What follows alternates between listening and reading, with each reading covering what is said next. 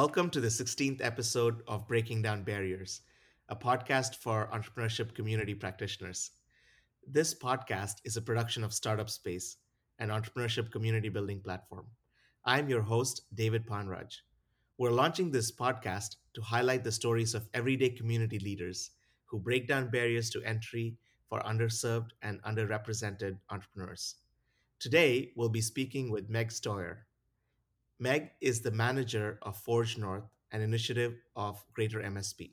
Welcome, Meg. Thanks, David. How are you? I'm doing good. Thank you for joining the show. Let me start by first asking you about your work and a little bit about your organization. Yeah, definitely. So my name's Meg Stoyer, and I'm the Forge North manager at Greater MSP here in Minneapolis, St. Paul. So I come from a background of both nonprofit and small business support, and happened to land here about 3 years ago in Minneapolis, St. Paul, and got connected with Twin Cities Startup Week.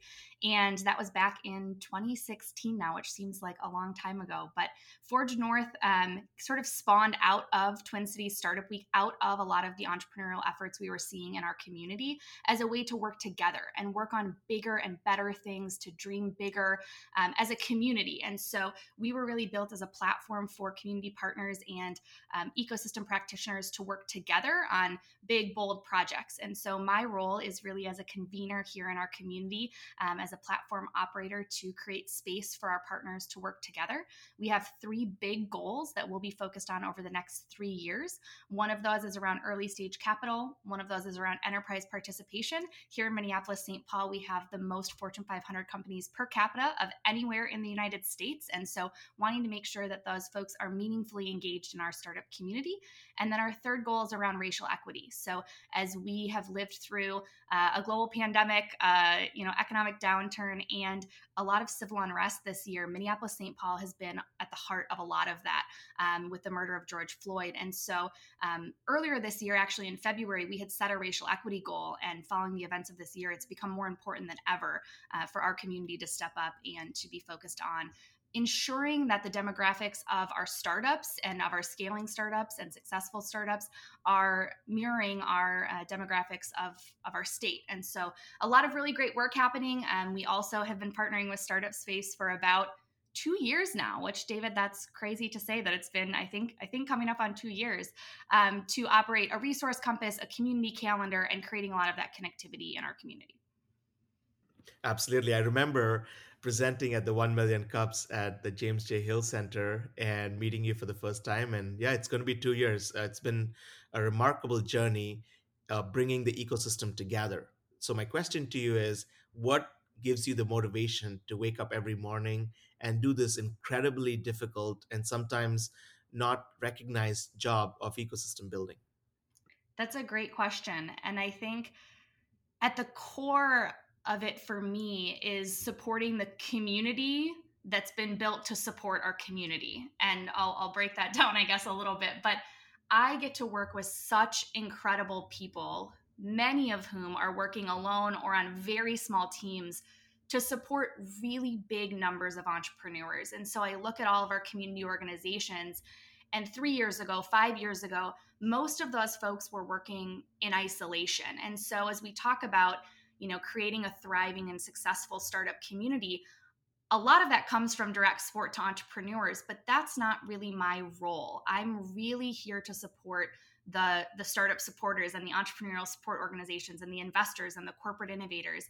And so I wake up every morning really excited and really honored and humbled to be able to create space for those folks to work together. And I think what we've seen over the last 3 to 5 years is that the trust we've built by creating that space is leading to really incredible outcomes. But that doesn't happen overnight. So sometimes I have to remind myself, in getting up in the morning, that this work is not short-term work. We're not looking to create this change, by tomorrow or by next week, but this is really, laying the groundwork for long-term systems change in our community. And I'm really proud to be supporting the community that's been built to support entrepreneurs in our region. Let's talk about that infrastructure that you're working on. What are some challenges that you faced in building this infrastructure, specifically focused on underserved or underrepresented entrepreneurs? And what are some on ramps that you have found to work really well supporting these entrepreneurs? Yeah, that's a great question. And when I first started here in Minneapolis, St. Paul, I think we had a few larger initiatives. So we had the Minnesota Cup, which is the largest statewide business plan competition. We had Mini Star, which is a really incredible community of technologists. And then we had Twin Cities Startup Week. And so we had these sort of core tenants or infrastructure of our community where folks were finding that on ramp into the community. But the problem was those events, I guess we could call them, were all isolated to a certain period of time. So if you came into our community the day after Twin Cities Startup Week ended, folks didn't really know where to connect you. There wasn't a lot of that connective tissue. Things were happening in silos. And we're really lucky here in Minneapolis, St. Paul to have a number of sectors of strength. And so what we often see is that early on in our sort of entrepreneurial community building, that created a lot of silos because there was things happening in food and agriculture, there were things happening in medical technology, there were things happening in enterprise tech, and you saw folks sort of gathering in those sector silos. And I think what we've done is really broken that down to say it's important that we sort of crash the networks and we allow folks to operate across our sectors of strength and also between our sectors of strength, sort of at the intersection of some of that innovation. And I think that's really where we see big change and big progress in our community. And so I think as we've looked to build infrastructure, we've had to think about what are we doing sort of across those sectors of strength, across industries here, and also think about stage. And so I think what we see here is that for our later stage companies, there's a lot of support in that your corporate customers are here in Minneapolis, St. Paul. But as we go sort of backwards from there are some really big gaps in our community. And so we see in the really early idea stage that for a long time there wasn't a great on ramp. You sort of had to go attend an event or try to find your way into the community. And what we've seen now is a lot of our co-working spaces step up, a lot of national programming like Co-Starters or Seed Spot coming to our community to offer that really early stage on ramp.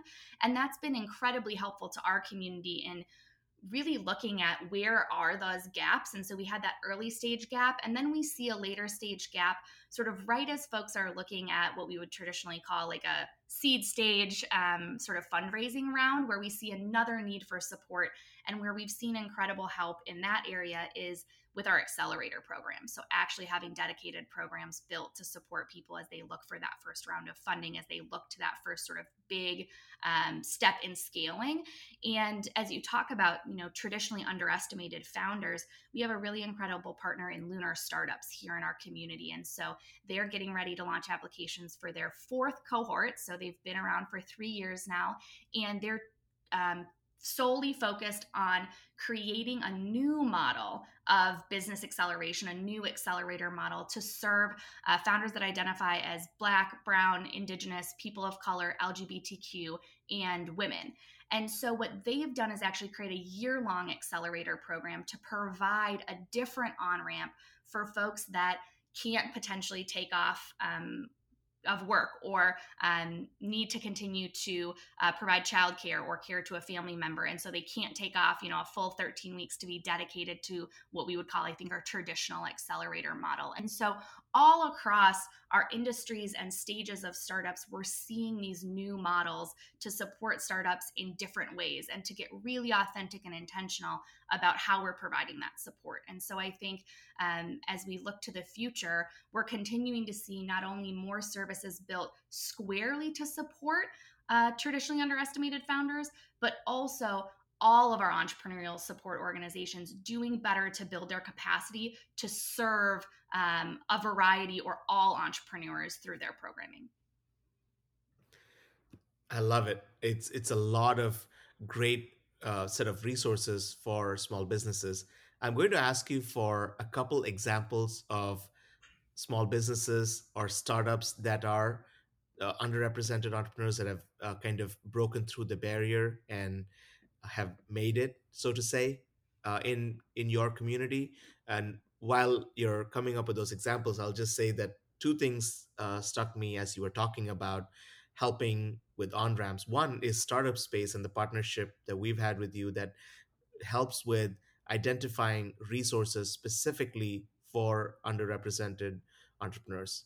Because when you say that there is a resource for everyone, it immediately excludes the entrepreneurs that you're trying to serve. And so you have to be very intentional about inclusivity, and you have to actually highlight that. And you've done that tremendously well. And now that data sits on your platform and gives easy access to entrepreneurs that are looking for resources, especially these underrepresented entrepreneurs. That's one. And then, second, the ability to find connection points while you cannot make it to that local meetup or cannot make it to that workshop because you have a dependent at home or have to go to work to earn a living. That access is also made simple and easier through the work Startup Space is doing with Greater MSP and Forge North in Minnesota. So I just wanted to highlight those. But I'd love to ask you, can you share a couple success stories? I know there's a lot of great stories coming out of your community, but I'd love our practitioners to hear about some of the success stories that came about as a result of the on ramps that you've built in your community.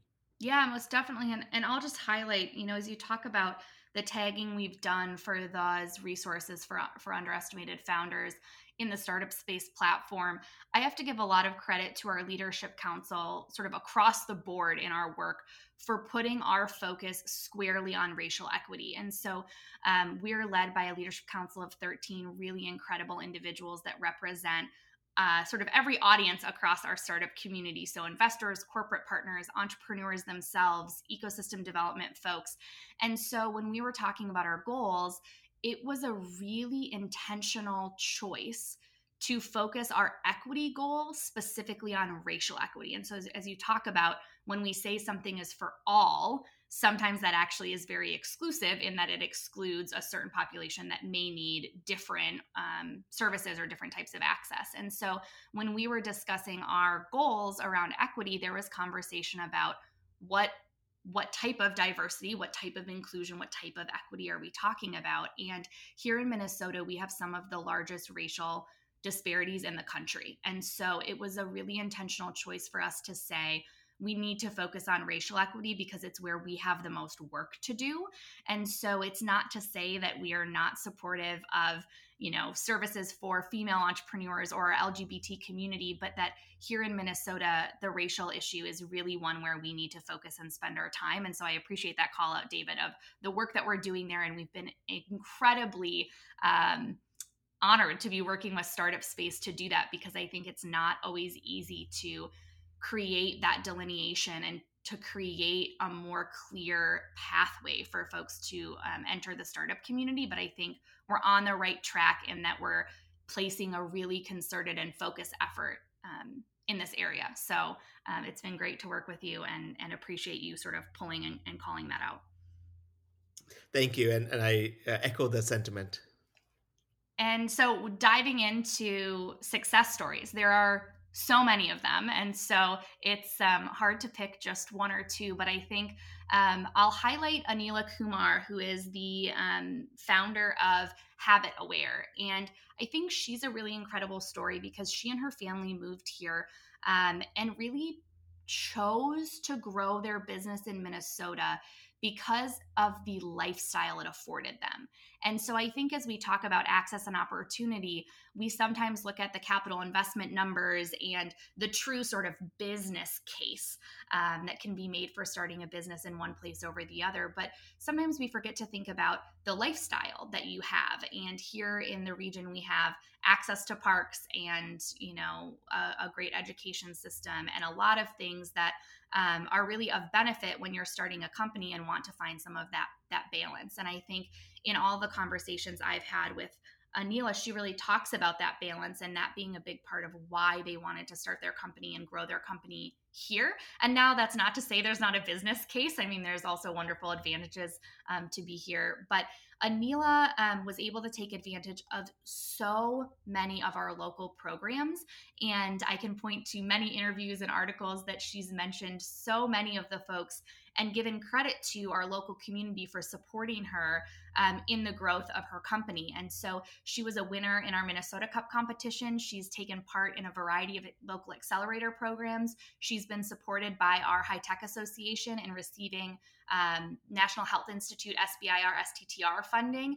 And so we've really seen her, as she's scaled, move through our community in leveraging a variety of resources that exist. And I think it's such a great example when you look at her journey that resources don't only need to exist at the start of your journey or at the end of the journey, they need to exist throughout your journey. And so I think what we see here is that because we're building a more connected community, because we're breaking down those silos and really ensuring that our entrepreneurial support organizations are connected to one another and know one another, we're seeing folks get connected better and, I'll say, more efficiently along their journey. So instead of taking 10 coffee meetings to find the right next step, the right person to talk to, the right program to apply for, we're maybe seeing that happen in 2 to 3 steps. And that could be because someone's going online to the resource compass and finding a resource on their own. Or it could be that they're talking to the program director of the program they're currently participating in and getting a direct recommendation to sort of what is the next step. And we've heard from our community practitioners that that's been such an important part of our process and of our journey as a community, is really understanding what everyone's lane is. And it's not to say we can't all be supporting entrepreneurs at any stage in their journey, but when we understand, beta is for tech entrepreneurs, typically at the pre-seed or seed stage. That's incredible to understand that, because it allows us to more quickly and more accurately assess where folks need to go in the community for support. And so I think we've really seen that changing. And I think Anila is a great example of someone that's been able to sort of leverage that system and our understanding of what resources she needed in our community at what time in her journey. And so we've seen in the last 2 years now, Anila came out with a second version of their Keen bracelet. And so it's a really incredible technology. We've seen her get additional NIH funding to continue their research. We've seen them receive an award from Times as a best invention in 2018. And I think it's a real testament to our community and the support we provide. She's also received funding from Backstage Capital as one of their first 100 investments. And so for everyone that knows Backstage Capital and Arlen Hamilton, it's great to see that national presence supportive of some of our local startups. So I think as many great examples as there are of founders that have really taken advantage of our community, Anila is one of those. That's wonderful. I'm going to go back to one topic that we had just started talking about, and I want to get some more of your thoughts on this, which is the topic of racial equity. George Floyd's death, unfortunate as it was, it kind of brought back to both the national stage and to the stage in Minnesota the conversation around racial equity. And across the entire spectrum, we've had these conversations, but I want to focus on just the small business community. What has George Floyd's death done to elevate the conversation and probably bring back into focus the right kind of conversations we need to be having, which, in spite of how diverse Minnesota is, I feel like there were uh, there were structural challenges that still needed to be addressed and probably will still need to be addressed going forward. But has there been some meaningful movement in making small business and startup resources more equitable? Yeah, and I think it's such a great question. And to your point, you never want to be living through something like this. You don't want to have someone's death cause us all to reflect in a way that creates this type of action. But at the end of the day, it may have been needed. We needed, I think, here locally to get real about the inequities that exist in our community. And I don't know how we would have done that without sort of a really big event in our community that caused us all to not be able to turn away. And I think as a white ally in our community, that's been really important for me to sort of assess and really do some of my own work on my privilege and the ways in which I have perpetuated, systemic racism in a variety of areas of my life. And so I think as we look at what's happened in our community, it's been so incredible to see people coming together to leverage this moment. And I think a lot of us say, we hope it's a movement, not a moment. And so we hope that this momentum is not lost. And so in a corporate community, we've seen a lot of that early on coming through pledges or other sort of promises. And then sort of throughout the course of the year, we've seen that turn into commitments of dollars and really action taken. And that's been a really positive thing to see, but it can't stop there. And so as we look at our work, I think we're seeing a wide variety of ways to move forward. And as I mentioned before, I think that comes in two ways. One way is sort of those organizations and those efforts that are squarely focused on racial equity. And so whether that be sort of advocacy, activism, or some of our local organizations that are squarely focused on supporting our Black and Brown communities, they're doing really important and really incredible work. But for organizations that aren't squarely focused on racial equity in their work, I think what we're seeing is that we need to learn how to build that capacity within our organizations, build that capacity within ourselves to be anti-racist, to in all of our work, regardless of if our work is anti-racism work, to consciously have at the front of our mind the systems and the inequities that exist and be thinking about how we can break them down. And so it's fitting that, this podcast is called Breaking Down Barriers. And I think for a lot of us, we need to be thinking about how we do that in so many ways. And so in our community, like I said, we've seen some big commitments, and I don't think necessarily we've seen all of the execution on those commitments yet. And so in a lot of ways, it's been incredible to see, but we are also living through a pandemic. And so I think that for a lot of our local communities, we're living through a dual or a triple pandemic in that there's really a layering of impact. And so as we talk about small business support and we look at the numbers in terms of, PPP loans and other support systems that have been created throughout the past, I'll call it year now. It's really been only 8 months, but we're getting up on a year.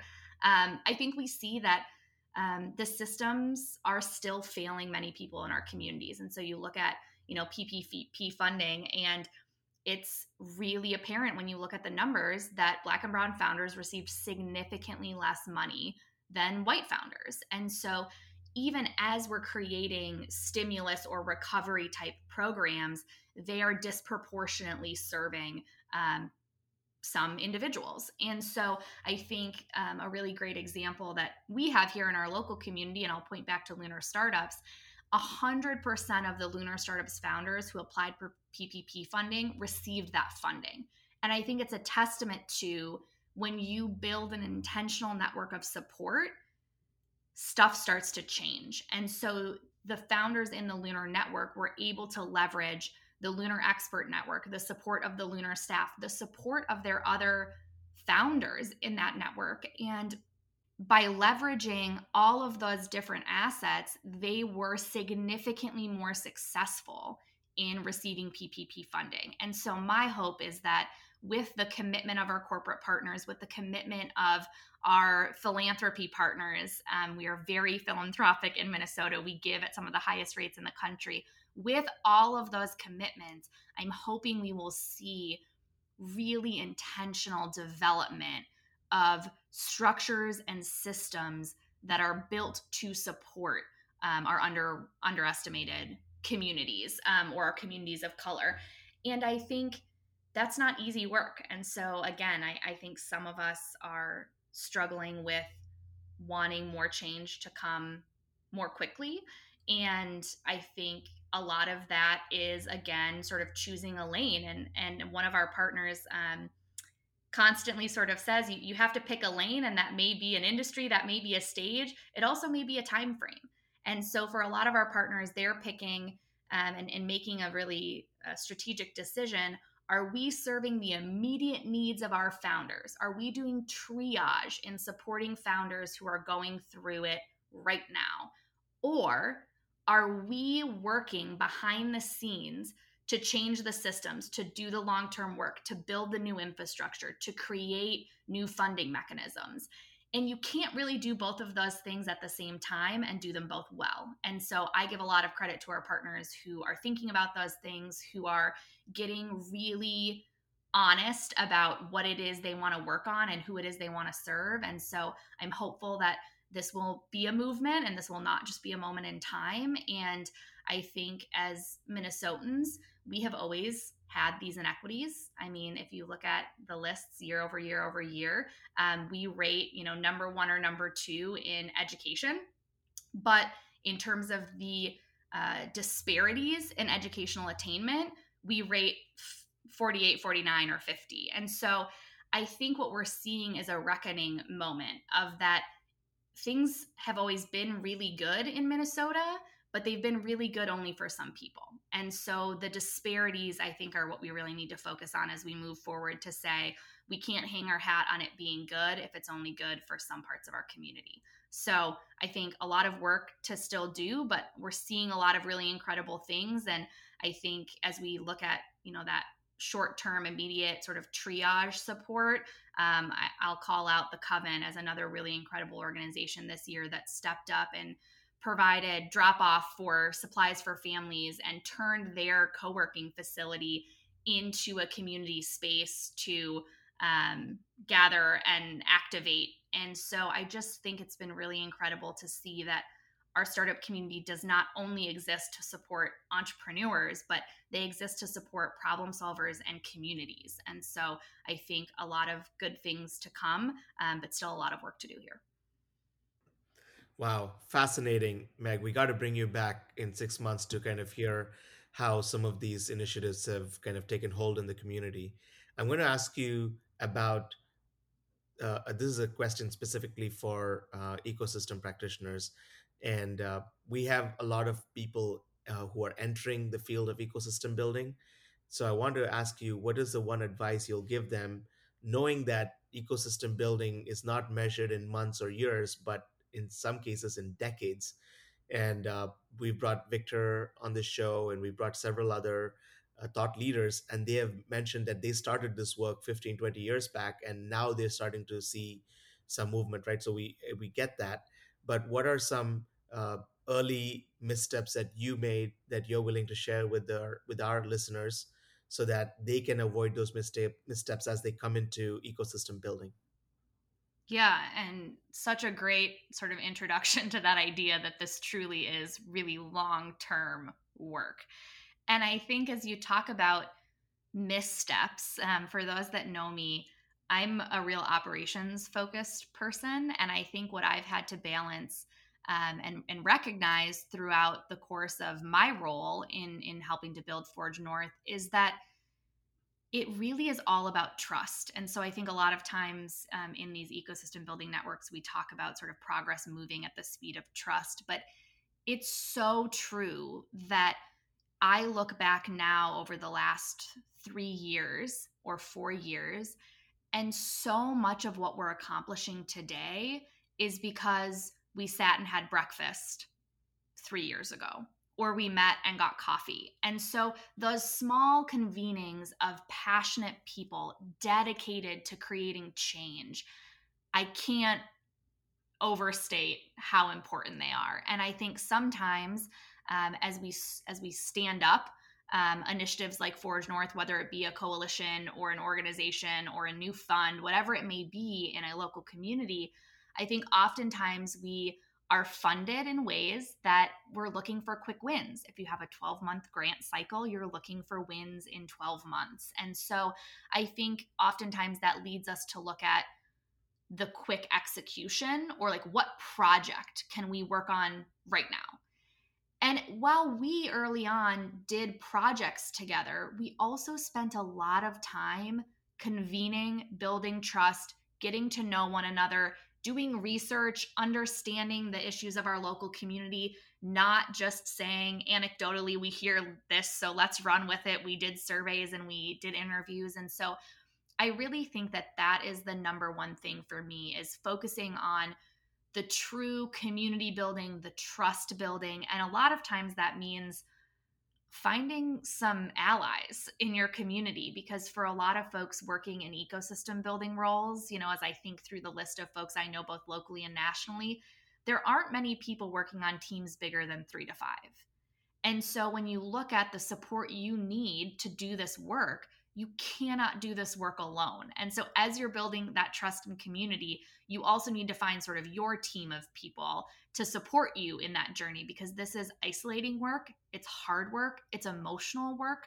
And so I think our community, and this looks different, I think, in every community, but in our community, those coffee conversations 3 years ago, those breakfasts and happy hours have turned into weekly meetings of our entrepreneurial ecosystem builders. And sometimes that is a share out of best practices. Sometimes that's a share out on what a specific organization is doing and how we can support them. Sometimes that's us bringing in a national partner. So early on in COVID, we brought on the SBA multiple times to talk through, how are folks applying for PPP? What does this look like? And really disseminating information in the fastest way possible, and in having everyone together.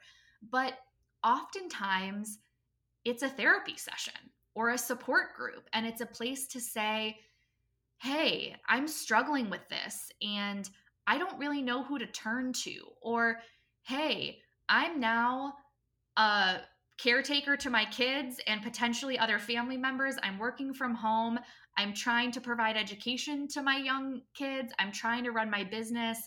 All of these things are happening to me, and I don't necessarily have a professional network the way others have a professional network, where you may have a bigger team, you work at a large corporation, or you have a larger peer set. And so here in our community, that's probably been one of the greatest things I've witnessed this year, is our entrepreneurial support community stepping up to support entrepreneurs, but also stepping up to support one another. And so as I think about your earlier question about why I wake up in the morning, I talk about that community behind the community, that's really the community I'm talking about, is these groups of folks that are coming together to support one another, knowing that if they aren't supported, they can't provide the best support to entrepreneurs. They can't put the founders first if they don't have that support network for themselves. And so we see that in other aspects of our community. We've started to convene a few other what we call sort of peer groups or roundtables. But I think that's really sort of the core of my advice, is focused on trust, and really find that community and team that can support you in your efforts. And for some folks, there might not be a local community. We're lucky to be in a larger metropolitan area, and so we have a lot of folks working in what we would deem ecosystem building. But I look at networks like eShip, networks like the Startup Champions Network, as national places where you could also find that type of support if it doesn't exist as much in a local community. Wow, so much to digest here. I love this conversation, Meg, and that's why I feel like we need to have these conversations more frequently, so that our practitioners can learn from you and from the work that Forge North and Greater MSP are doing. So I will definitely have you back here. But for today, I would love to share with our listeners how they can follow your work and how they can be more involved in the Minnesota ecosystem. Could you share the links to your social media networks, etc., and then we'll put that in the show notes. Yeah, most definitely. So we're at forgenorth.com. And on all social, we are Forge North MN. So Forge North Minnesota abbreviation. We're pretty active on Twitter, Instagram, trying to be more active on LinkedIn. So feel free to connect with me directly on LinkedIn. Also, if you want to sign up for our newsletter, that's a really great way. We're going to start to do sort of a better job at monthly updates moving forward. So a great opportunity there to just sort of keep in touch with our work and what we're doing. And then also, in sort of some exciting news, we're starting an awareness campaign here in the metro region about how to get more engaged in our startup community. And so lots more to come in January of next year about how to get involved, what's happening in our community, and whether that be investing directly in startups, supporting startups through mentorship or championing them through sponsorship or, shopping local. We're really trying to build out a better understanding and a better way to share with folks how they can get involved regardless of their sort of role in the community at large. So more to come. Well, thank you so much for joining us today. Hope you have a great rest of your day, and we will talk to you again very soon. Thank you. Yeah, thanks, David.